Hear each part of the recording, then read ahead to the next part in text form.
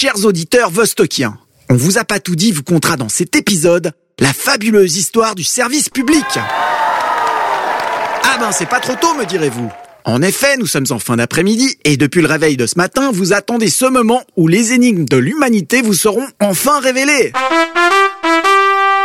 Après de longues recherches au sein de la bibliothèque de votre radio favorite, c'est-à-dire les moteurs de recherche et les sites reconnus mondialement pour leur crédibilité comme Nonkipédia et la grande encyclopédie du quotidien La Matinée Jaune, il en résulte que, un beau jour d'automne, un meunier français se réveilla et en eut marre, bien qu'il ne ressemblait aucunement à un malabar,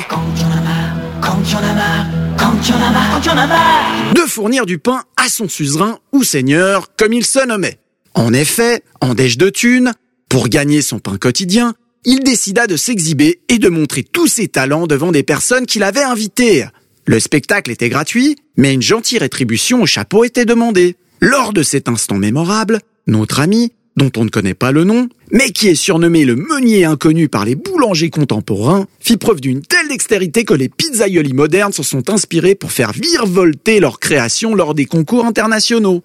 En hommage au meunier inconnu fut d'ailleurs construit un mémorial en Vendée, et chaque 27 novembre, les artisans boulangers et meuniers déposent une grosse germe de blé au pied du monument qui abrite, dit-on, sa dépouille. Mais revenons à la fabuleuse prestation scénique et chorégraphique de notre ami. Bien qu'il gagnât quelques deniers pour son spectacle et put espérer envoyer son fils à la haute école Tudor, en faculté de minoterie, son seigneur ne comprit pas pourquoi il ne fut informé et invité au spectacle, et décida, pour se venger, de faire payer cet affront en lui prenant l'argent qu'il avait gagné.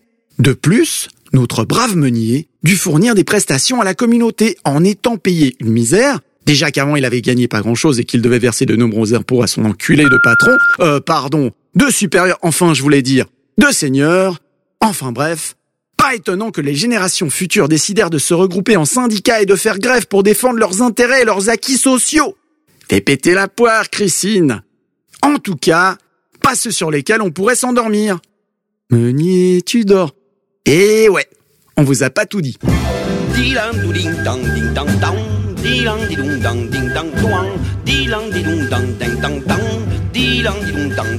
radiovostok.ch